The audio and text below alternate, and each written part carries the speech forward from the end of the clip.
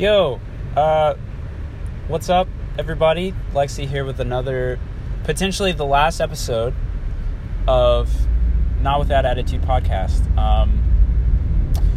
This morning, I was kind of checking the stats of, real quick, by the way, sorry of the quality. I'm in my car on my way to work, and it's kind of hot, so I have the AC blasting. I was checking the stats this morning of the podcast, just, seeing if it was uploading to the right places.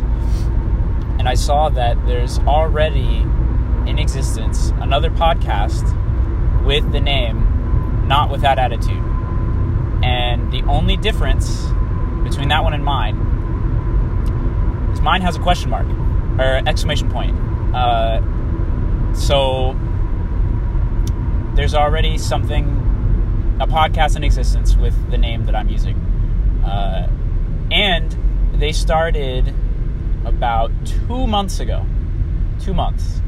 So if I had started this podcast, which I've had the idea for maybe 6 months, if I had started this podcast when the idea came to me, instead of delaying and coming up with excuses and scheming and planning and blah, blah, blah, I wouldn't have to be considering a name change within the first 3 episodes.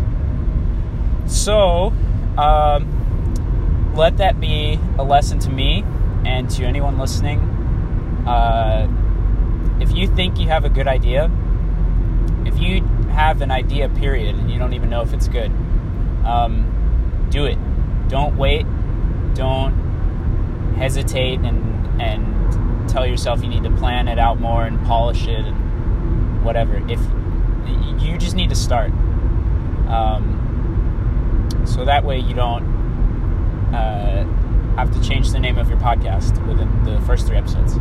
So this is just a quick little however many minute blip of advice that hopefully can be useful to somebody listening. Now I got to think of a different name. I have a couple ideas. We'll see what happens. Take care.